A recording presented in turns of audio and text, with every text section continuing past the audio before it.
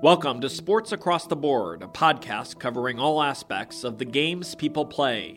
Now from Atlanta, here's your host, Gary McKillips. Welcome to Sports Across the Board. Our guest today is Jim Hart. Jim covers golf for AP Radio Sports. He's also the Atlanta correspondent for MLB Radio on SiriusXM and is a frequent guest on radio shows across the Southeast.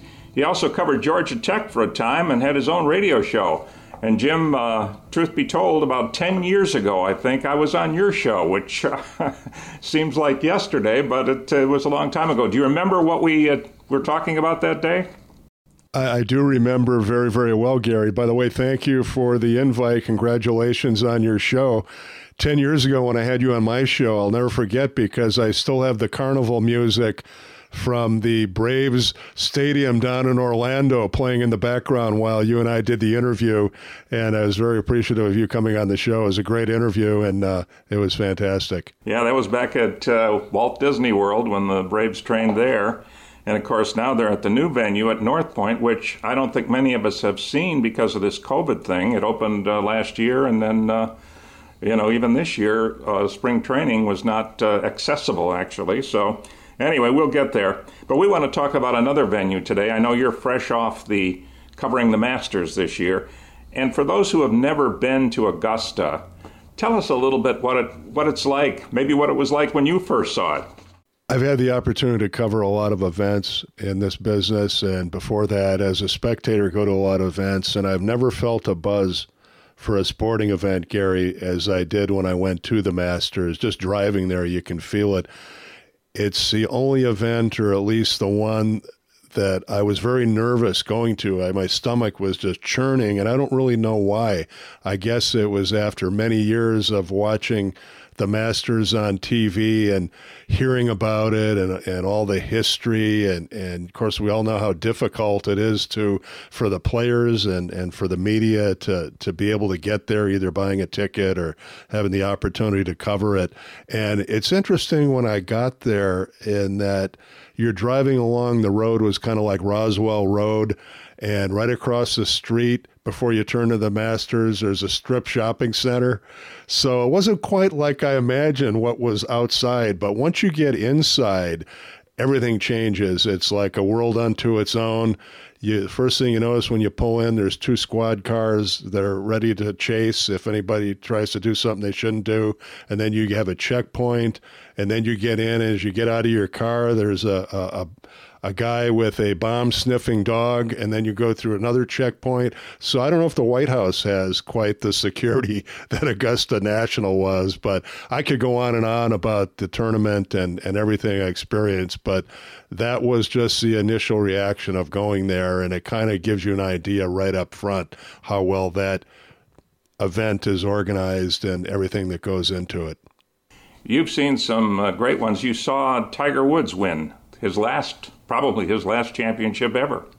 I did, 2019, and for a golf fan, whether you're watching on TV or if you're there, it's always nirvana when Tiger is in contention and or wins, or Phil Mickelson.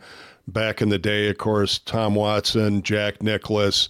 That's what you look for as a golf fan. It's a different sport than other sports in that people don't pull for the underdogs. They want the leaders to win, and Tiger winning, the buzz around the course and the excitement and the amount of people that were following him on the last day was just massive. It was hard to actually get a vantage point where you could really see him take a shot or putt. This year we had a bit of a surprise, I guess. We had the first Asian golfer win. We did, Mr. Matsuyama, and he actually, interestingly enough, since 1936, there's been 100 appearances by Japanese players at the Masters, and that was the first time that a Japanese had ever even led the tournament, Gary, on Saturday. And then, of course, he went on to win, and talking with the players and media, they say it's unbelievable the amount of coverage he gets in Japan. He's like the Elvis in Japan. and has been hounded. And now that he's won the Masters over there, they're talking about him carrying the torch at the Olympics, and he's been a tremendous boon for Japan. Who are some of the other golfers that caught your eye out there? There's, the tour has a lot of different champions these days, but who else was looking good that Saturday, or that weekend, rather?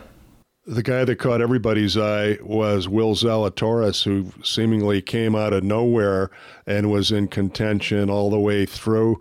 Going into Sunday, you could tell that the two best ball strikers were Matsuyama and Zalatoris, and that's what the guys have finished 1-2.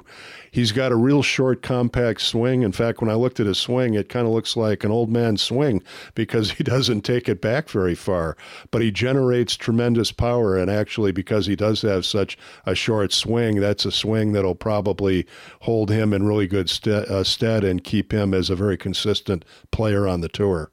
And he finished second by just a stroke, is that right?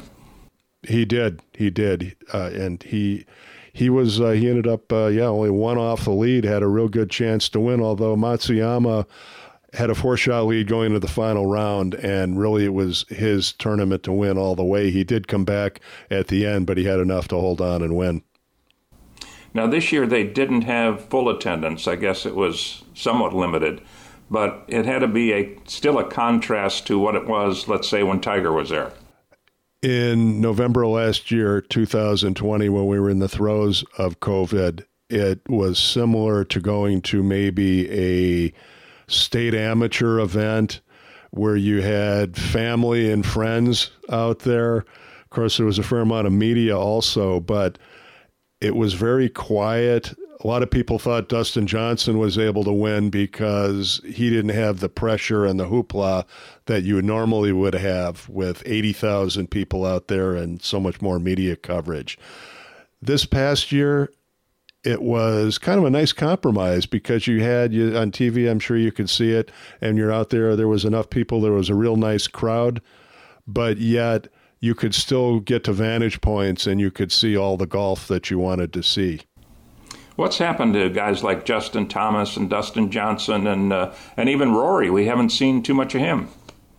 I was looking at the list of the golf rankings, and I think golf is in a real transition right now with Tiger out again and maybe forever, and Phil now 51, although Phil looked really good physically. He looks like he can still play. But with those two out and with the equipment over the years being so good, it really has made it so that a lot of people are very good players and can compete.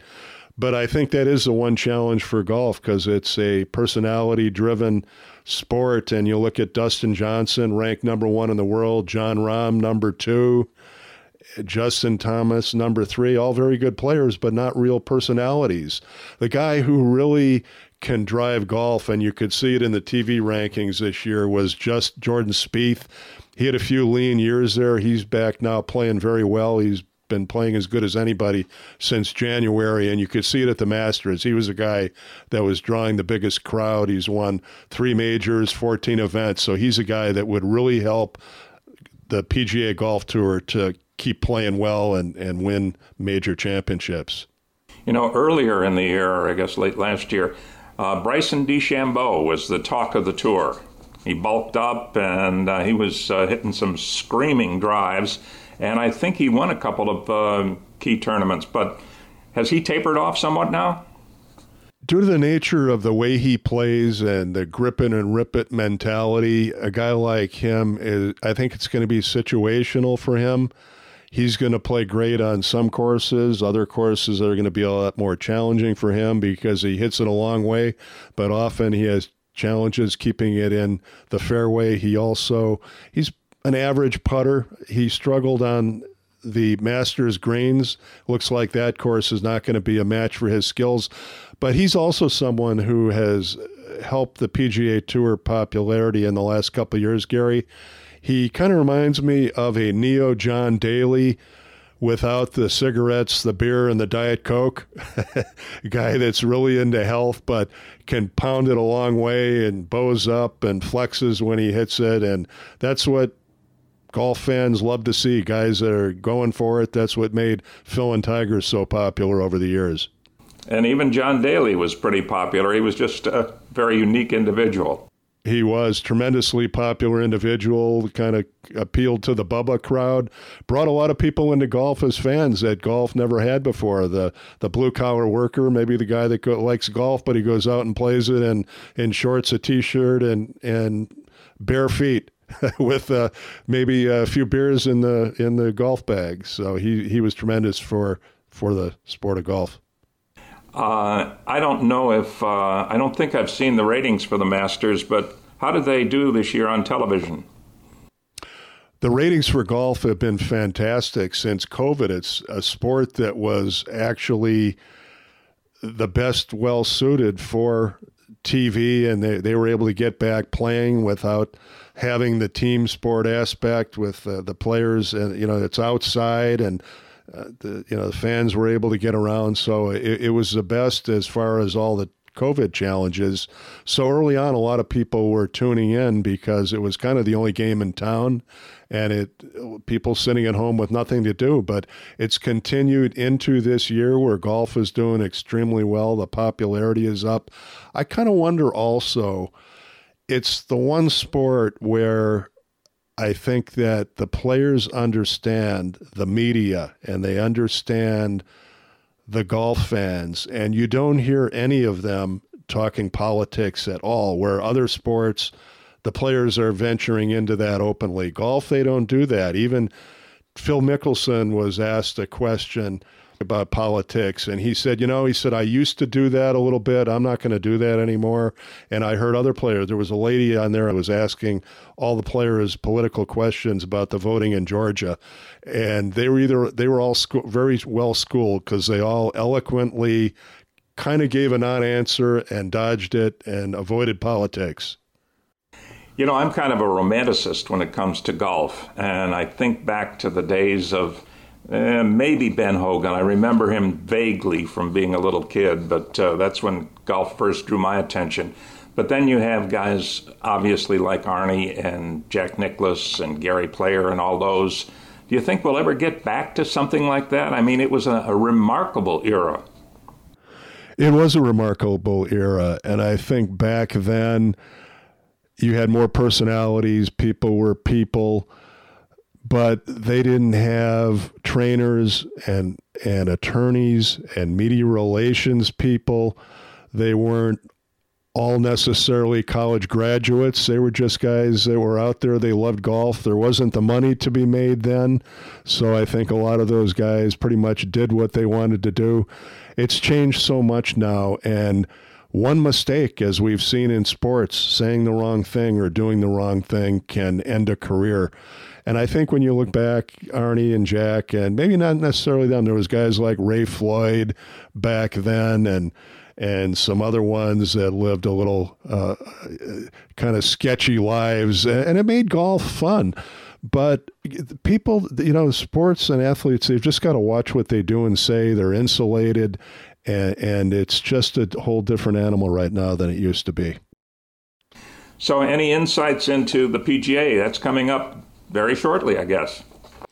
It is, and I think that going in, you wonder about Dustin Johnson, Gary, winning the Masters in November. He didn't make the cut for the Masters here this past April, and you wonder, he's still a guy that you got to choose as the number one choice, but where is he? That sometimes determines where does a guy's career go after winning a major. Is he still as hungry? Jon Rahm, his wife had a baby right before the Masters. He played no practice rounds. Obviously, he was excited, his first child, and he finished in the top 5. He's a contender at every major, has yet to win yet. He's now the guy, the best player that has never won a major. You wonder if he can break through because he's still really young and he's got as much talent as anybody. Justin Thomas, Jordan Spieth playing well. You got to think that he's going to be a contender. And Bryson DeChambeau, he's kind of like a baseball player who can hit a home run at any at bat, but he can also strike out on 3 pitches too.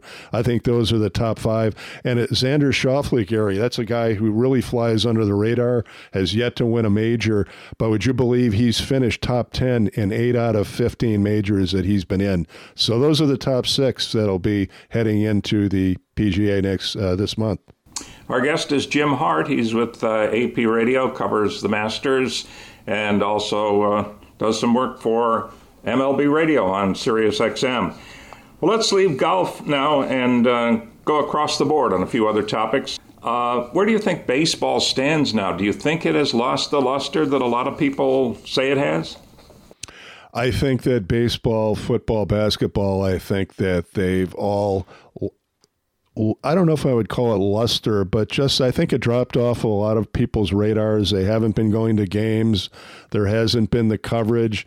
The games, it's a different game now, or it at least has been during COVID. So I think they've got a lot of work to do. It'll be interesting how things go forward as far as how those leagues handle the media. There hasn't been much access right now. A lot of things are done on Zoom.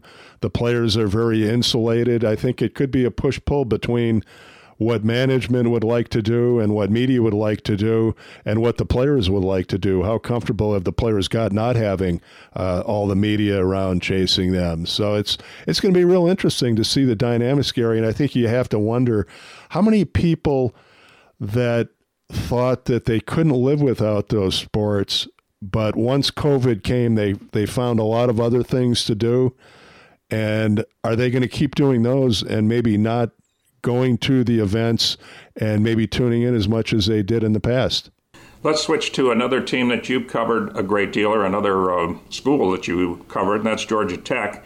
I remember back in the day, Chan Gailey, I think it was Chan Gailey, who said that Georgia Tech was nothing more than a 7-win team in football. And, you know, they may some years have a great year, but do you think that's still true, or do we have more hope? I think Georgia Tech is a school that not any coach can come in and win. It's a school. I think Chan Gailey is a good football coach. I thought Paul Johnson was a good football coach, but they weren't matches for Georgia Tech. What you have to have at Georgia Tech, because of the academics are difficult and it's a special situation, you have to have a coach who's a phenomenal salesman that can go out and sell, kind of like Dabo Swinney did at Clemson. You have to have somebody to go out and get the players. I think Jeff Collins is potentially a great match for Georgia Tech. He's a super salesman. You and I were at the Atlanta Touchdown Club, and we saw him. And in fact, I asked him the question, what about the academics? A lot of coaches that have come in here say that's such a challenge to recruit. And in his mind, it's a positive, and all the positive things he can sell about Georgia Tech. And that's what you need to be a great salesman, whether you're selling widgets or you're selling a school or, you know, scholarships that you're trying to get players in. And I think he's a guy that it will be a great match potentially for Georgia Tech. The only thing is with COVID, I think it stunted his ability to go out and get into living rooms and really bring in the players that he'd like to bring in. You look back at that football program, and they've had 2 or 3 national championships, the latest being under Bobby Ross, I think back in 1990.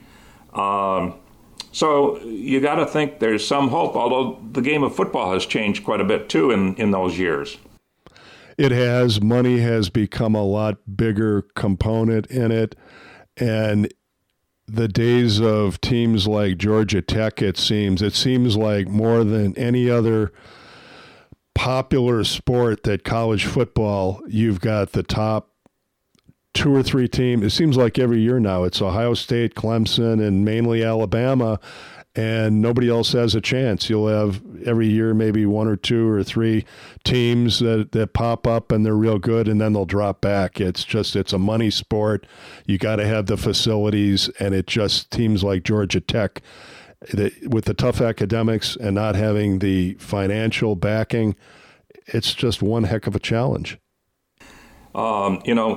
Recently, the idea of a possible 8, 10, or 12-team football playoff has gotten some serious attention, I guess, after all these years of the bowl championship committee saying, no, we're never going to move off 4 teams, that's plenty. What do you think of expanding the playoffs? I could see 8 because I think I think there's things that are embedded in people's minds. It seems like every year everybody thinks that SEC invented college football, and it's a phenomenal conference.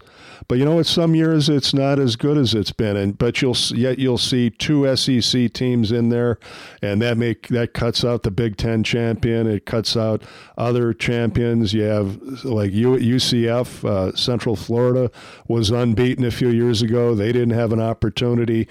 And you really cut out the Cinderella component, which captures the imagination of the public. So I think by going to 8, you're going to be able to bring in some teams. I think you're going to expand the interests of the sport. And you know what? Wouldn't it be fun if one year a UCF or some team came out of nowhere and won it? That would be phenomenal for college football. Kind of like March Madness. That would be terrific. Basketball, switching to Tech basketball. Josh Pastner finally got a pretty good season under his belt. And he said 5 years he'd make the tournament, and he was there. He sure did. I think a lot of people questioned about where he was going to take the program, and he struggled quite a bit. Had an excellent year this year, and talk about bad luck. Then he gets into the tournament, and his top player was not able to play due to COVID. I think he has a challenge going forward. His 2 top players will not be back next year. So how can he build on this year in recruiting, and what type of team can he put on the floor next year? Can he keep it going, or was this just a one-shot deal? Well, he's a very charismatic coach. You talk about the ability to recruit, and I think he can probably do that. But again, you've got it's tough to recruit at Tech, and we'll see how that all works out. You've also covered Georgia football, the Dogs, and we're looking perhaps to another championship possibility this season. That's very true. I've had the opportunity to cover Georgia, and it's been a great experience.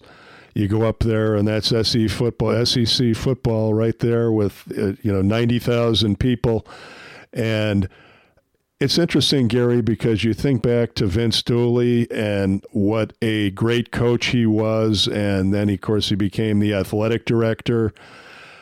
But then you went to Mark Richt, and Mark kind of elevated things as far as the win-loss percentage, and now you've got Kirby there, and Kirby has taken it to a whole new level. Georgia is now perennial. You talk about a guy that can go out and recruit, and then you have a school like Georgia with all the financial backing, great facilities, and he's someone every year in and year out now. They're in the mix. Of course, you're in the mix with Alabama, and that always presents a problem. Yeah. I think a lot of people are just hoping and praying that Nick Saban will retire one of these days and give everybody else a better chance of winning. We'll flip quickly to the Falcons. I guess you're not as close to them as you are to some of the other teams, but they drafted a tight end this year, and there was a lot of controversy over that, whether perhaps the Falcons should have gone for a quarterback like a Justin Fields out of Georgia, who, at least originally from Georgia, and then, of course, transferred to Ohio State. But they went with probably the more logical pick in Kyle Pitts. You think that'll pay off for him? I think the Falcons are stuck in that quagmire of not making a commitment to rebuild, trying to win and trying to piece it together like the Braves did it the right way. They decided, look, we're gonna rebuild. They kept Freddie Freeman and everybody else that wasn't attached to any furniture or anything. They jettisoned, and we see where they are now. Where the Falcons, a guy like Justin Fields, to me, a quarterback, always has a lot of value. Even if you're going to trade him in a few years down the road for whatever reason, he's going to bring you back a lot more than the greatest tight end ever. And what the Falcons did, it wasn't just drafting Kyle Pitts. It was drafting Kyle Pitts so they can now get rid of Julio Jones and free up cap money so they can now afford the players that they want to have next year to be competitive and move forward. But the thing to do probably would have been to draft Justin Fields and go ahead and trade Julio and get the cap space and rebuild. But they're trying to piece it together, and I think that they're probably going to be somewhere around 500. Jim, thanks very much for being with us. This was a great show, and we appreciate your time, and we'll definitely have to have you back again. Fantastic, Gary. Thank you so much. And thanks to all of you who've been listening. I'm Gary McKillips. This is Sports Across the Board.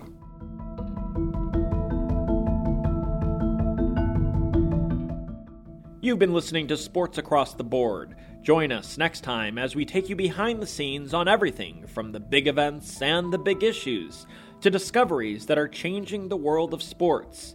Sports Across the Board is an exclusive presentation of the McKillips Group. Our producer is Sean Powers. If you like what you've heard, leave us a rating and review on Apple Podcasts or wherever you get your podcasts.